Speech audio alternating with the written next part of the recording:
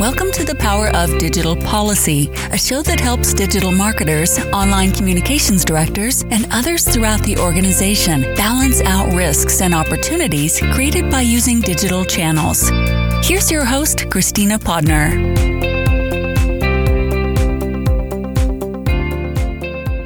Hello, everyone, and welcome to this month's overview episode of the Power of Digital Policy. Today, I want to talk about digital security policy because, well, security has become such a central point of digital. Or rather, if I think about it, data breaches and leaks have become the central point of discussion. It's definitely a timely topic. Digital security, whether you call it cybersecurity or just security, it doesn't matter what your program is called. The facts surrounding security remain the same. It's a day-to-day struggle for businesses because of the huge increase in hacks and breach systems. And that includes mobile, IoT devices. And if you stop and think about it, only 5% of businesses say that their portfolio has been properly protected. Isn't that astounding? 5%? 71% of breaches are financially motivated, and 25% are motivated by espionage. This is, of course, from Verizon. But we're really talking about only 5% of businesses feel like they're secured.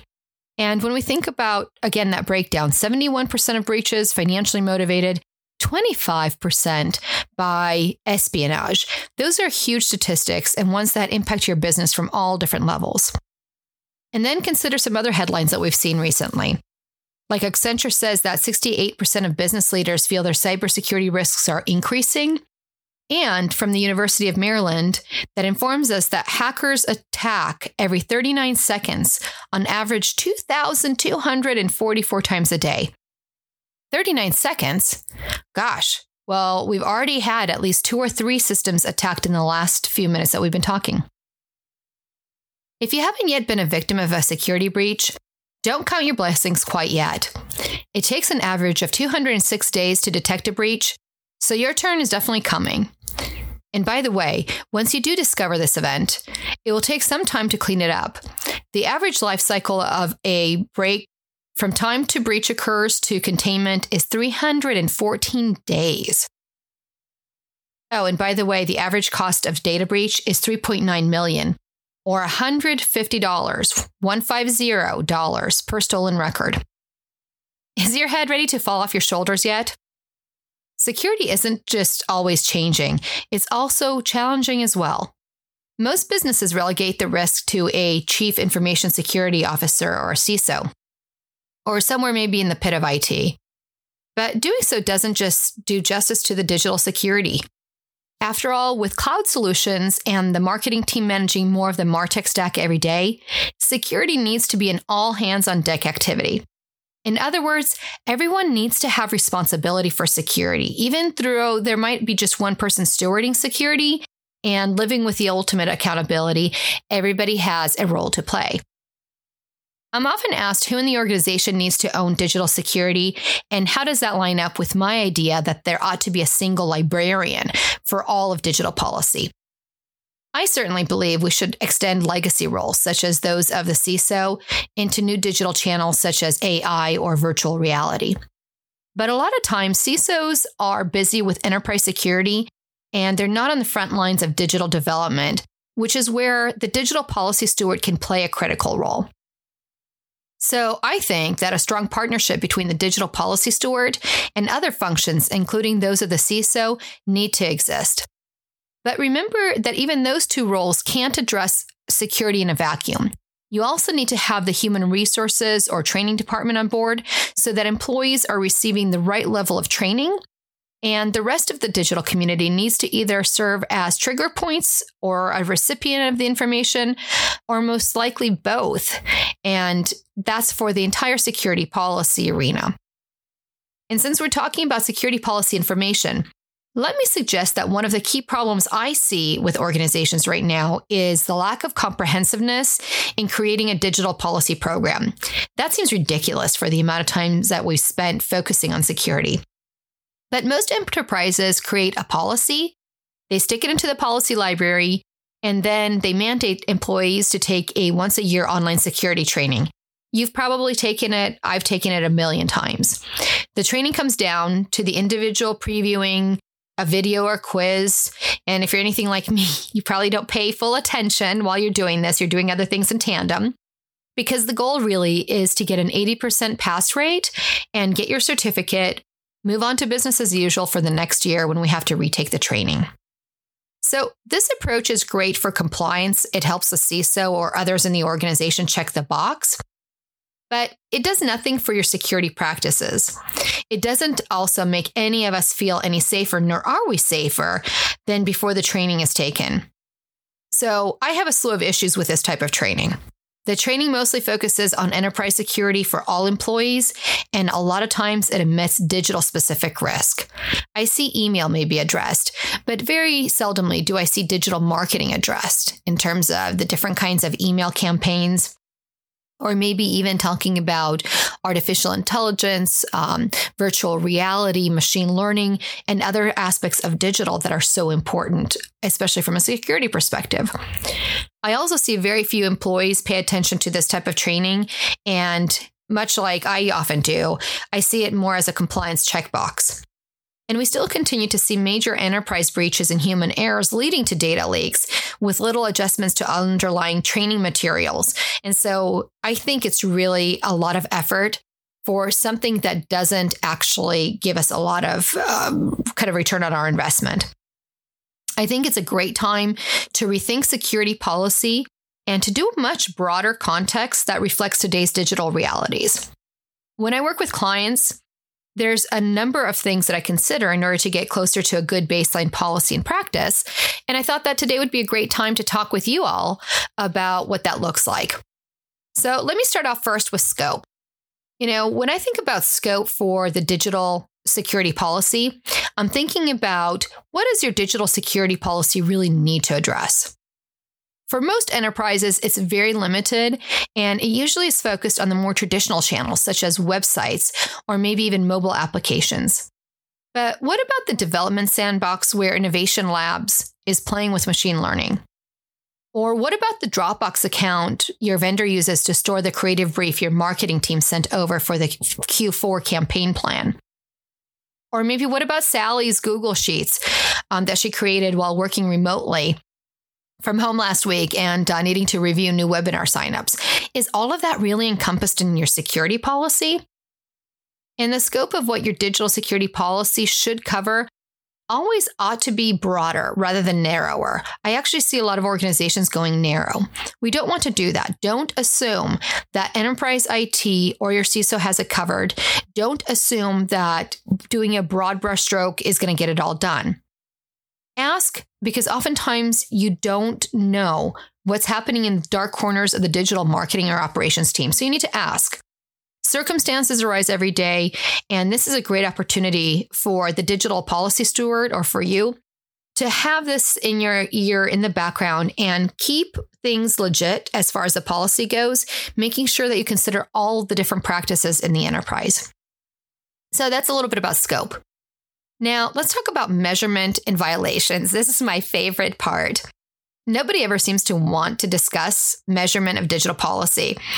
I realize that it's akin to spinach of the policy world, and everyone, just wants to get onto everything else and eat anything but the spinach. But like spinach, measuring digital security policy is healthy and it's good for you. So try making your measurement easy to swallow. I recently did a fun experiment with a client where we unveiled a pilot, and the goal was to educate digital workers around security policy.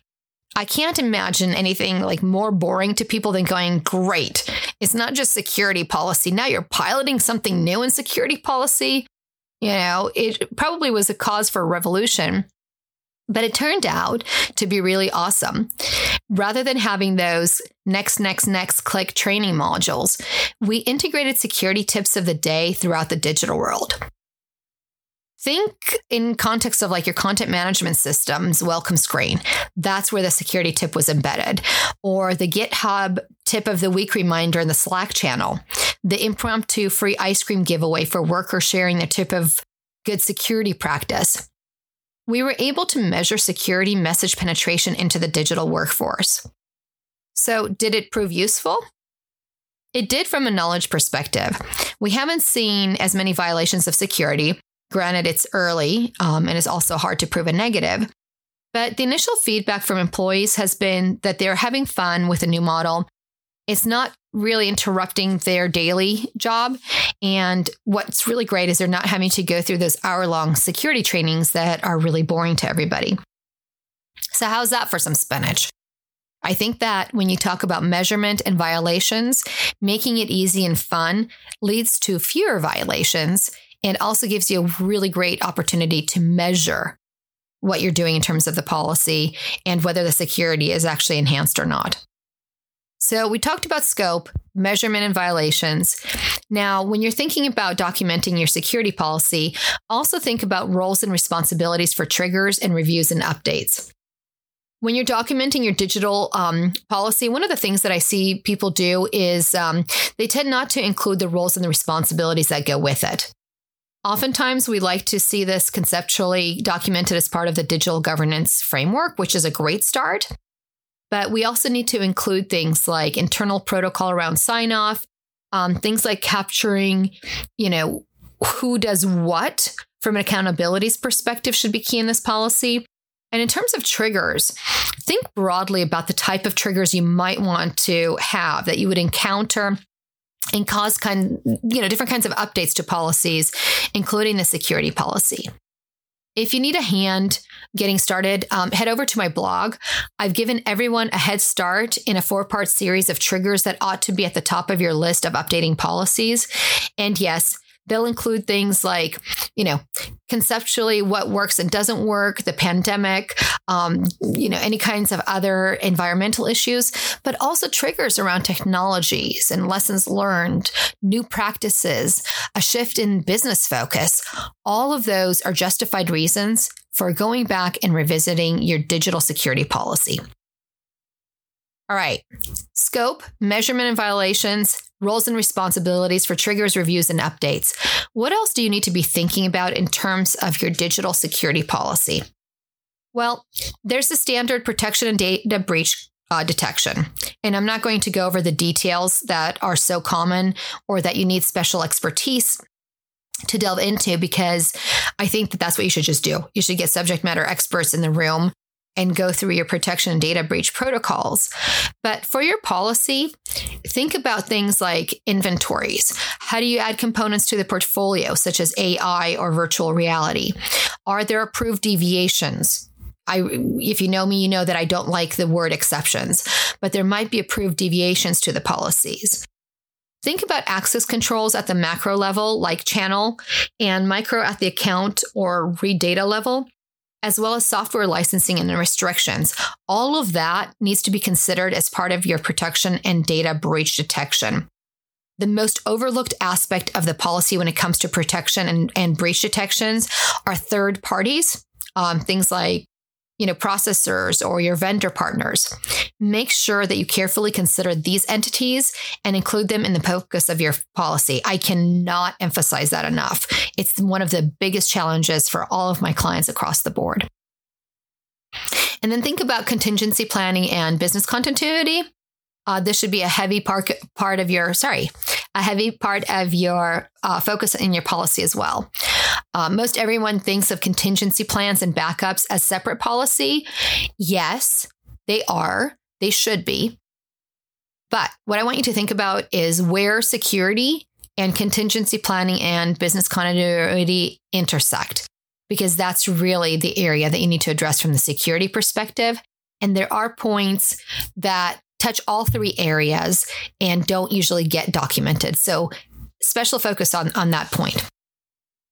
All right, I want to go through cloud management really quickly, because one of the areas of security that I'm seeing lapse significantly in organizations right now is cloud. And here's a big area of security policy concern that's often overlooked, because I think everybody feels like enterprise accountability sit at that CISO level and they've got it, when in reality, cloud management needs to be its own policy. And in reality, nobody pays attention, it seems, to cloud management from that digital marketing and operations perspective. So make sure you do that. Consider things like access management, multi-tenant environments. Do you even allow them? That's a great question. Virtual machines, data handling and portability. The area that I see neglected a lot is data localization management, especially if you're a multinational or operate across geographical borders. You need to consider this, and definitely sensitive data and cloud storage. I have to tell you something funny that I saw a few months ago. I had a client that is headquartered in another country outside of the United States, and all of the data that they collect is actually in the basement. It's on-prem in the basement of their location in the United States. And when I asked them things like, well, what about GDPR? Well, what about CCPA? Where are you with LGDP? Their answer to me was like, don't worry about that part of policy review. We have a big 5 consulting firm paying attention to that. We're in good shape. And I said, okay, that's fine.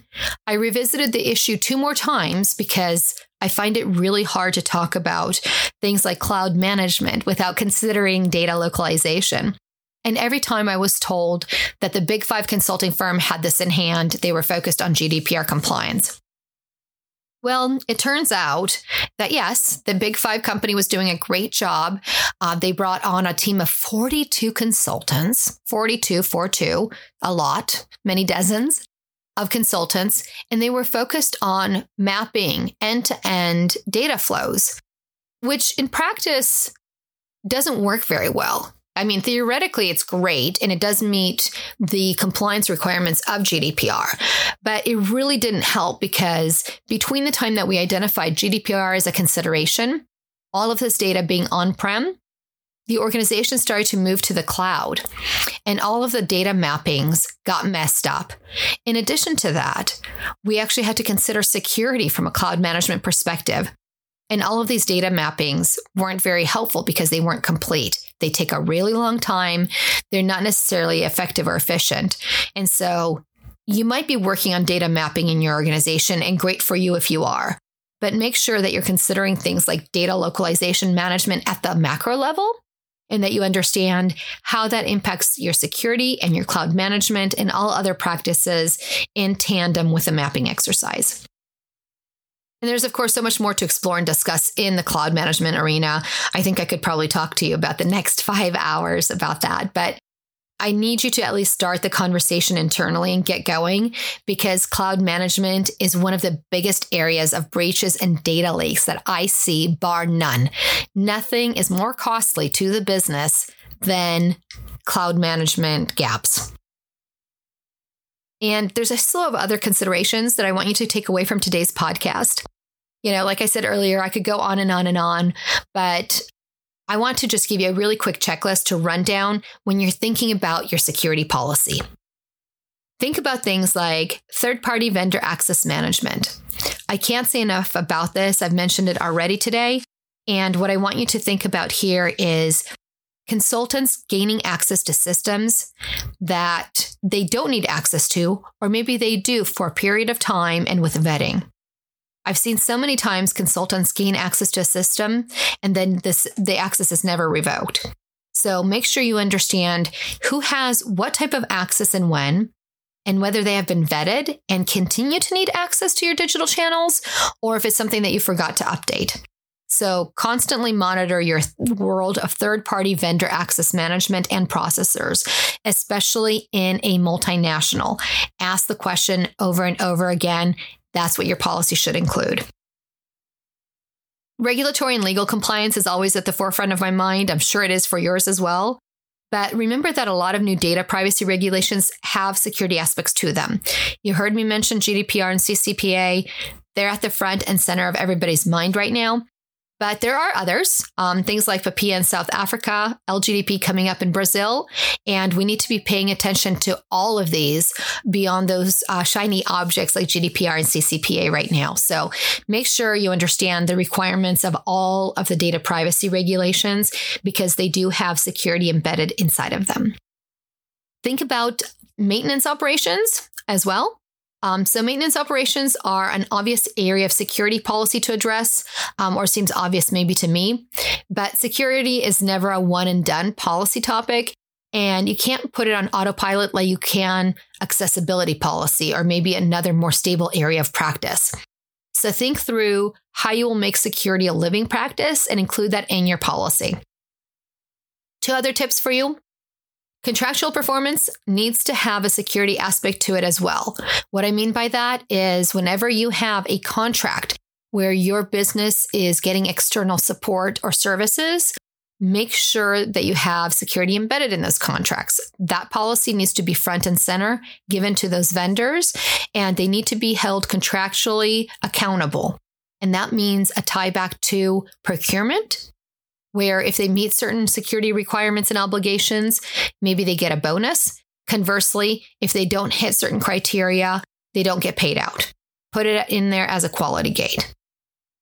And then there's the issue of insurance. So this topic alone is worth a podcast episode, and I am going to do that for you this month. You can have a great policy, but you still have some risk exposure. And the question is, how do you want to address that? Do you want to accept it? Do you want to insure against it? Whether you decide to pursue insurance or not, every organization and every gig worker, for that matter, needs to at least understand what is cyber insurance and whether it's relevant to their digital operations. So that's my final tip of things to include or think about in terms of policy around security. Make no mistake about it. I'm not a security expert, which is why I partner with those who are. And I oftentimes bring them in as subject matter experts to the policy development discussion. I think it's critical to have that voice in the room. And one of the key voices that every organization needs to consider is that of a cyber insurance advisor. You can call them an expert, but I'd like advisor. Because insurance is one of the most overlooked areas of policy, and yet it can bring tremendous benefit and comfort and opportunity to the organization. Rather than delve into the details of insurance, this month, as part of the digital policy security discussion, I'm inviting Courtney Hensley to the podcast. Yay, Courtney! Courtney will tell us why insurance needs to be considered for every business, how little it actually costs, and what aspects of insurance you should be thinking about. And by the way, that also includes telling your C-suite about. But what should you be thinking about and talking about in order to help the business properly balance the risks and opportunities of digital? So join me next week as we speak with Courtney and we learn all about digital insurance realm, the things you need to know and consider. In the meantime, I hope you find this episode extremely helpful in terms of security policy. Make sure you grab the transcript for a checklist of things I talked about today, and see you soon. Until next time. Thank you for joining The Power of Digital Policy. To sign up for our newsletter, get access to policy checklists, detailed information on policies, and other helpful resources, head over to thepowerofdigitalpolicy.com. If you get a moment, please leave a review on iTunes to help your digital colleagues find out about the podcast.